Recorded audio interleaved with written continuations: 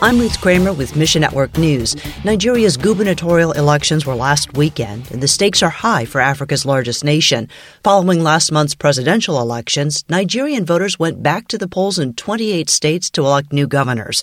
The presidential election results are contested, and emotions were high going into the gubernatorial elections. Greg Kelly with World Mission says, during the election itself, this ruling party deliberately disenfranchised communities and targeting primarily the Christian communities. I mean, voters were terrorized to stay away. We have firsthand accounts across the country of reports of being terrorized. World Mission supports Nigerian believers in gospel ministry, which ultimately changes hearts.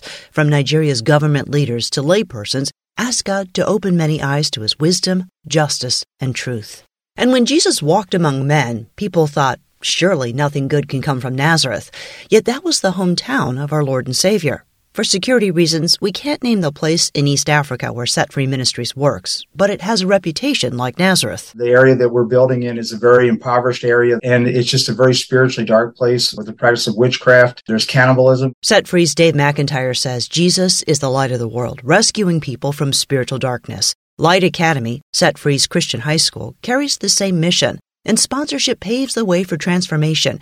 Connect with Set Free at missionnews.org. Right now we have 150 kids enrolled at Light Academy, and our plan is to add about 200 more every year until 2027. The goal is to have about 2,000 kids at the high school. So this is no small undertaking. Thanks for listening to Mission Network News, a service of One Way Ministries. We're listener-supported by people just like you. So by giving to Mission Network News, you enable us to keep the stories of God's kingdom coming.